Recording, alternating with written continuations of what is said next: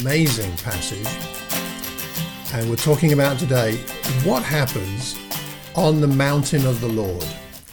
Practically, in reality, if you like, in this circumstance, but also in a sense metaphorically, what happens when we're on the mountain of the Lord. For this story has relevance not just for Abraham and the people of Israel, but it has something to say to every single person here today. So that's what we're going to be talking about. Now, we are in the context in Genesis 22, in the context of what's been going on in the adventure of faith that Abraham has been living since Genesis 12, since God called him to leave his father's household, the circumstances where he grew up, and to travel. And over the years, as you know, he has developed a greater and greater depth in his relationship with God, as God has taken him through many different experiences. And some of those are things that God caused. And some of the experiences, frankly, are also because of Abraham's own sin and weaknesses, as with Pharaoh in chapter 12 and with Abimelech and other situations with Hagar and his son Ishmael. But he's learned as he's gone along. He's learned about how to intercede when he interceded for Sodom and Gomorrah and the situation with Lot and his family. And just immediately before this, in chapter 21, Isaac has been born. The son of the promise has been born. And we've seen much grace given to Hagar and to Ishmael. And we've also seen the consequences of fear in chapter 21 as Sarah gave in to her fear over what was going to happen to her son, Isaac. And now we see that Isaac not only threatened there in her mind by the presence of Ishmael, but now we see the possibility of Isaac's future being threatened by God himself, asking Abraham to do something that is, well, unthinkable. So let's go through the passage a little, and then we're going to have some time for question and discussion. And what we see here is, first of all, that Abraham is tested. In verse 1, it says, God tested Abraham. So what did that mean? It's not really fair, is it, of God to test Abraham? So when we look at biblical testing is not about like passing an exam exactly. It's about revealing what's truly in a person as they go through difficulties and challenges. And people go through times of testing, as we all do in the Bible. This is the only time in the whole of Scripture that God is recorded as specifically testing an individual person. Circumstances test people, but this is the only time in the whole of Scripture that it says God tested someone. So that means that Abraham was given a very significant honor. He might not have felt like it was an honor, but it is a specific honor that he is given. And it also must mean that we sit up and take notice, because we're seeing something which is only seen once in the whole of the Bible, Old Testament and New. So he's tested, and he's told to take his son, take your son, your only son, whom you love, Isaac. An emphasis there on the relationship that Abraham has with Isaac. It's not one son out of many. It is your son, only son, whom you love, Isaac. And when God says take, it's an interesting thing that actually in the Hebrew, it's better translated as please take. Please take your son, which is an interesting thing for God because it is a command. And yet God seems to accommodate for Abraham how difficult this was by saying, please take him. And then he says to go to the region of Moriah. The region of Moriah is a mountainous region where Jerusalem is built later, and also that's where Jesus is crucified. So we have other associations with that place. The temple is built there. Why is God asking him to sacrifice his son? Now, in the time we have today, I can't go into all the reasonings one could work through to reason out what's going on here, since it seems such a strange thing. I did post a link to an article in the WhatsApp group, and if you didn't get that, I can send it to you. Let me know later, and I'll pop it in the chat box or something. There is a good article about that you might like to look at. Certainly, human sacrifice is prohibited in many places in Scripture, But we have to bear in mind that God isn't somebody who isn't a tenant of his creation. He owns it. So no human is permitted to take another life of sacrifice. But since God owns all things, he could demand a life if he so choose. It's human beings that cannot demand a sacrifice, a human sacrifice. In Jewish tradition, looking at this passage, Jewish tradition calls this story not the sacrifice of Isaac, which is often headlined in many Christian lessons, but Jewish tradition calls it the binding of Isaac. And by calling it the binding of Isaac, they are acknowledging that this sacrifice was never meant to take place. It was meant to be enacted to a certain point, but then to be stopped by God, which we will, of course, get onto in a minute. The binding of Isaac. If I can quote to you from a book on this passage by a friend of mine, many of us will know, Douglas Jacoby. I think it's in his book called Origins on the book of Genesis, the early part of Genesis. He says this about this passage. He says, God was never going to allow Abraham to kill his son. The command and the following episode were not intended to culminate in a murder, but in a repudiation of human sacrifice. In dramatic fashion, God deafeningly proclaims, "No, I do not want this. I will not accept this. This is wrong." To put it another way, Abraham, I want you to sacrifice your son, not. And so that's how Doug puts it.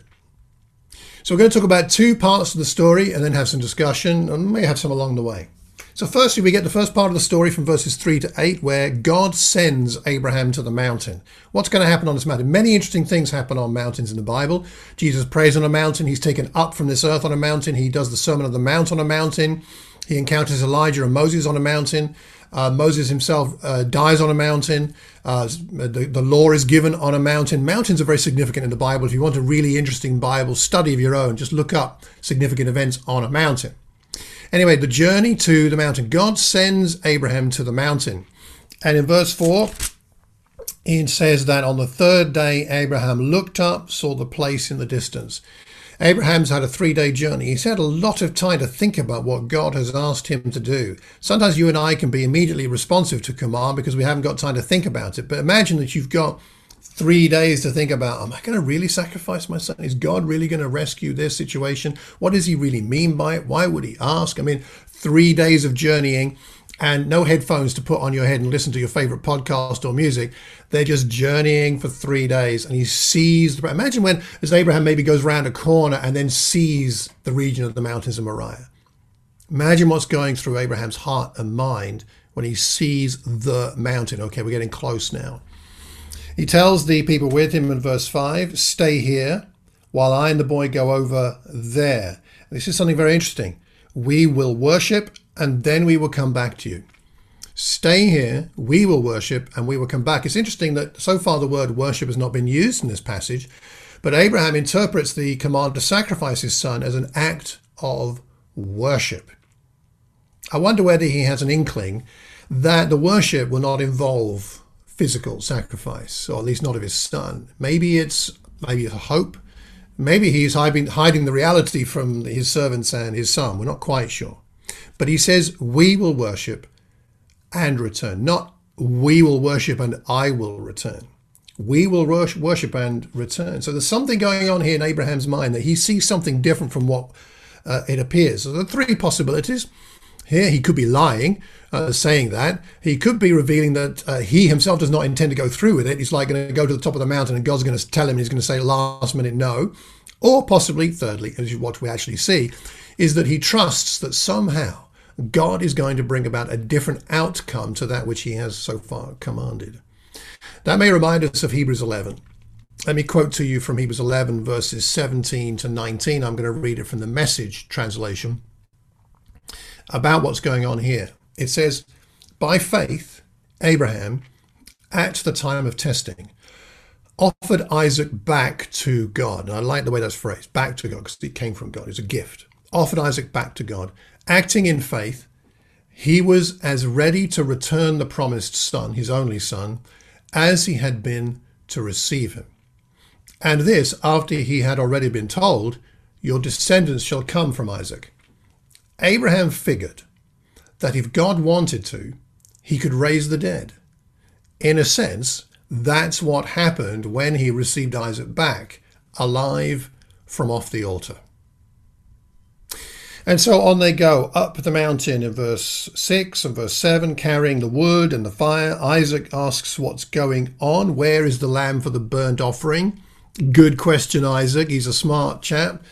And then verse 8, God himself will provide the lamb for the burnt offering, my son.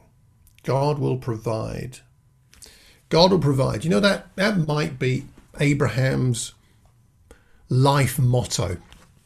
When you look at his life from the beginning to the end, it's like that was his motto. God will provide, he says. And because that fits with verse 14, we'll come to in a moment, where on the mountain of the Lord it will be provided. His trust that God will provide is vindicated. Now, is he saying that to his son because he's avoiding an honest reply? Like, I don't know what's going to happen, Isaac. Maybe he's evading. Or is he expressing faith in the unknown, or simply a desperate expression of hope? Certainly, he doesn't look like he's looking for a way out of the situation. He will do what God commands. Perhaps this is best seen as an expression of faith, because this is surely the point of the story. It's an affirmation of faith. It's more like almost like a prophecy or a prayer. The Lord will provide is perhaps a prayer. And I don't know about you, but I've had plenty of times in my life where I've offered a prayer, not out of necessarily a great deal of confidence that God's going to work something out, but God, I trust you, you will work it out, as a prayer. Please, God, help me out. So they walk on together. Interesting, they do go, Isaac goes with his father. It indicates Abraham's faith in God, and it indicates Isaac's acceptance of his own father's faith in God. Either if Isaac had figured out what was going to happen, that he entrusted his father, or even if he hadn't, but his father knew what he was doing. And it implies also an innocence in Isaac that fits together with being the perfect sacrifice, and fits together with the parallels with Jesus, which I think you'll have noticed by now, which we'll come on to a little bit later. One of the things I think that is particularly interesting about this is that we have no record of Abraham's feelings. The passage tells us nothing about how Abraham is feeling. And that's very unusual, because we've had other parts of Abraham's life where it has indicated his feelings, Sarah's feelings, Ishmael's feelings, Hagar's feelings. We get none of that here. And I wonder a bit why that is, because he must have been feeling a lot of things. But I suppose it's left out so that we can focus more on perhaps the result of his faith rather than the struggle of his feelings. So God takes him to the mountain, and then once there, second part of the story, God takes him up the mountain, shows up. God shows up on the mountain. This is the thing. God hasn't showed up yet, in a sense, but he shows up on the mountain at the time of greatest trial. And that's the second part of the story here, from verses 9 down to verse 18. So what does Abraham do when he gets up there? He reaches there, he builds an altar, arranges the wood, binds his son, lays him on the altar, reaches out the hand, takes the knife. I mean, very deliberate. Can you imagine how Abraham might be feeling? Building an altar takes some time. Arranging the wood takes some time. Binding his son. That seems to indicate that Isaac is trusting of his father, of course. And Isaac is likely a teenager at this point. And so Abraham, by the way, remember, is 100 plus. What will he be by now? 110, 113 years old. So I don't suppose an 110, 115-year-old chap could forcibly bind a 13-year-old boy. I think that'd be quite challenging. So we have Isaac here complying. And then we see that the unthinkable is about to happen. It looks as if God has gone back on his promise. I don't know about you, but sometimes in my Christian life, I've had experiences that I didn't expect to have once I became a Christian. When I became a Christian in 1984, I thought, not exclusively, but I thought pretty much most things are going to work out just perfectly. Penny and I will have the perfect marriage. Our children will grow up wonderful. We'll be proud of everything they do. They'll delight us with everything. They'll become Christians. They'll marry Christians. They'll change the world. And all my friends and family will become Christians. And we'll all change the world. And everything will be different. And I don't know, And yet life hasn't always turned out that way, at least for me. Maybe it has for you. And sometimes it can look a bit like, has God gone back on his promises? The Christian life can be rather confusing at times. And I think Abraham felt that here. It looks like the end of everything for Abraham, as well as Isaac. They're going down a really dark alley. There's no light, it seems, at the end of this tunnel. And then, as he lifts up the knife, the angel calls out in verse 11. Abraham, Abraham, he calls out twice. You know, like that's when one of your young children is in danger. They're about to step off the curb, and you don't shout their name once. You say whatever their name is. Let me take my daughter Lydia. It wouldn't be Lydia. It would be Lydia, Lydia, Lydia. It would be right. And I think that's what's going on here with the angel. He's saying, Abraham, Abraham, stop, keep that knife in your hand. Don't slay the boy. And here I am, he replied. Don't lay a hand. Do not do anything to him. Now I know that you fear God, because you have not withheld from me your son, your only son. The angel calls in the nick of time, just like with Hagar, actually, in chapter 21 and Ishmael. It says the Lord. That's Yahweh. That's the covenant name. This is the God who Abraham knows personally. Do not do anything. Now I know. This is an interesting thing, now I know, because doesn't God know everything anyway, really? I mean, of course he does. Now I know? Didn't you already know? Well, God, since he knows all things, I don't think it's likely he was lacking knowledge exactly, but perhaps the point is a confirmation of his trust in Abraham and a vindication of such trust. In other words, it's a relational trust. So you and I never really know the strength of our relationship with God until we've been through a testing time. We may believe and say Jesus is Lord, and yes, I will always trust him with my life and everything that happens. It's easy to say that in theory, but we only really truly know the depth of our bond with God and our understanding and appreciation of his grace when we've been through sin, when we've been through difficulty and disappointment and spiritual disaster perhaps. That's when we know whether we have a real relationship with God. I think the now I know doesn't only apply to God. I think the now I know applies to Abraham. Now I know. God says, I know what the quality of this relationship really is like. And I think Abraham could say the same thing. Okay, now I know I can fully trust you, God, because you will show up when I need. And then he says this beautiful phrase here in verse 14. Verse 14, he takes the ram, makes the burnt offering. Abraham called that place, the Lord will provide. To this day it is said, it became a proverbial saying, on the mountain of the Lord it will be provided. So it's all very well to believe that God will provide intellectually, but it's a different thing altogether to experience it. And Abraham, because of his trusting and obedient faith, was able to know this truth better than anybody, certainly in the Old Testament, for sure. And that's why it's held up as a paragon of faith in the New Testament, because he really knew that this was real, it was true. I mean, Abraham had been called to sacrifice far more than anyone in history, before or since, frankly. But that meant he was able to receive a reward of faith greater than maybe anybody else. He received an experiential assurance of the provision of God far beyond anything I think any of us have likely experienced. God provides. The word there in the Hebrew is yireh, which means see. He will see. We will see. It will become clear. God is showing up. We need God to show up, don't we? You need God to show up. You need God to show up on Monday morning when you're feeling rotten. You need God to show up when one of your children isn't, well, things aren't going well with your parenting. You need God to show up when your marriage is in difficulty and you're not sure if you married the right person or if it's going to work out.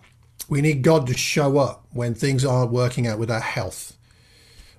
I'm sorry, Taiwo, this is a tough time for you. You need God to show up. You and your family need God to show up. You do. We need God to provide, because medical science will provide some things, but there are some things medical science or the economists or the government or our friends can't provide. We need God to show up, to see, to provide. We see this again and again and again in the life of Abraham, but we only see it because he is willing to go further than anybody else in his trust of God. God says it's because you have done this. Verse 16, because you have done this and not withheld your son, your only son, I will surely bless you. Make your descendants numerous as stars and sand, and you'll take possession of the cities of your enemies. This is far beyond what Abraham was expecting. He'll bless you, not simply bless you, but greatly bless you, he says here, really bless you. The sand is a new metaphor here. Possess the gate is the phrase here. You'll take possession of the cities of your enemies, or their gates of your enemies. So in other words, you'll conquer the cities of your enemies, which indicates that his descendants will possess the land. Abraham has lived in the land. He has some land, but his descendants will conquer the land, and that will come in Joshua's time, of course. Blessed. You are blessed. All nations on earth will be blessed through you. So, here's what I want to do for a few minutes now. How are we doing for time? Okay, we've been going about 20 minutes. I would like to break us into some breakout rooms randomly for a bit to discuss a few questions, which I'll put in the chat box, all right? On the mountain of the Lord, it will be provided. What do we find provided on this mountain? We find faith provided. We find grace provided. We find answers. We find a deeper relationship provided. We find stronger trust provided. In fact, you could say we find salvation provided here. On this mountain, faith grew, trust grew, love grew, I would say. What's God doing? He's taking Abraham into a deeper relationship of trust with himself. Bear in mind, Abraham is already old, very old, and has had a lifetime of walking with God. But God knows, and I think that Abraham knows more and more as life goes by, that as he gets older, he's going to face more significant challenges and needs a deeper walk with God. It's been humbling for me, as most of you will know. My mother died recently, and it's been humbling to see, if that's the right word, to see the, what's the right word? To see the challenge that's given my father after their marriage of 62 years. The challenge of him grieving, of course, and on top of that, also facing the greater limitations in his lifestyle because of physical challenges. He is 84 and has some physical challenges. Some days it takes him half a day, more or less, just to get out of bed, have a wash, get dressed, cook and eat something. That's most of your morning gone some days. And that's frankly where most of us are headed, like it or not. That's going to happen for most of us. And you and I would like, perhaps as we get older, that life should get easier as we figure stuff out. And that the current faith we have in God will be enough. Haven't I been through enough already? I believe in you, God. But the truth is, the current level of faith is not enough for tomorrow, or the quality of the faith isn't enough for tomorrow. So what does God do? God blesses you and blesses me with further tests. He blesses us with tests. The tests are a blessing. And even the greater and greater tests are all blessings. Why? So that we then develop enough trust in him and depth to handle the challenges that are going to come as we get into the later stages of life. And Abraham ends up with a deeper trust and a faith in God that he probably thought wasn't even possible. How could he imagine having enough faith to be willing to sacrifice his son until it was demanded of him? And then he sees how God works it out. So he gets a deeper faith than he could have expected or even imagined. It was only accessible by being faithfully obedient to God in a situation that seemed frankly nonsensical. But God will not relent on providing us with further and greater tests, not because he delights in testing us as such, but because he knows that this is the only way for us to have access to the greater strength from him that we will need in this life. See, after these events in chapter 22, I imagine that God is, not only that God is pleased with his servant Abraham, shall we say, but Abraham is more at peace. I think Abraham is able to relax in this new and deeper faith with God, knowing that whatever comes next is something that he can handle now that he's got that greater access to God's strength and presence. Think about James chapter 2, and I'll read you this from the New Living Translation. James 2, verse 21 to 23 says, "Don't you remember that our ancestor Abraham was shown to be right with God by his actions when he offered his son Isaac on the altar. You see, his faith and his actions worked together. His actions made his faith complete. And so it happened, just as the scriptures say, Abraham believed God, and God counted him as righteous because of his faith. He was even called, and this is the phrase, the friend of God. The friend of God.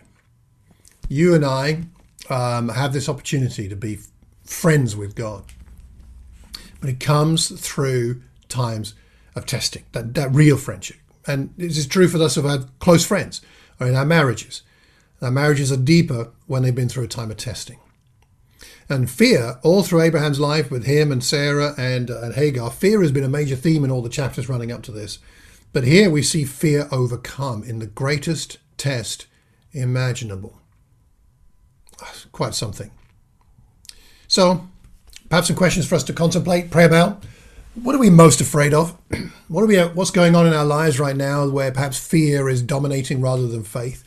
Is the fear of the things going on around us blinding us to the nature of God and the fact that this test can provide us with a greater depth with him?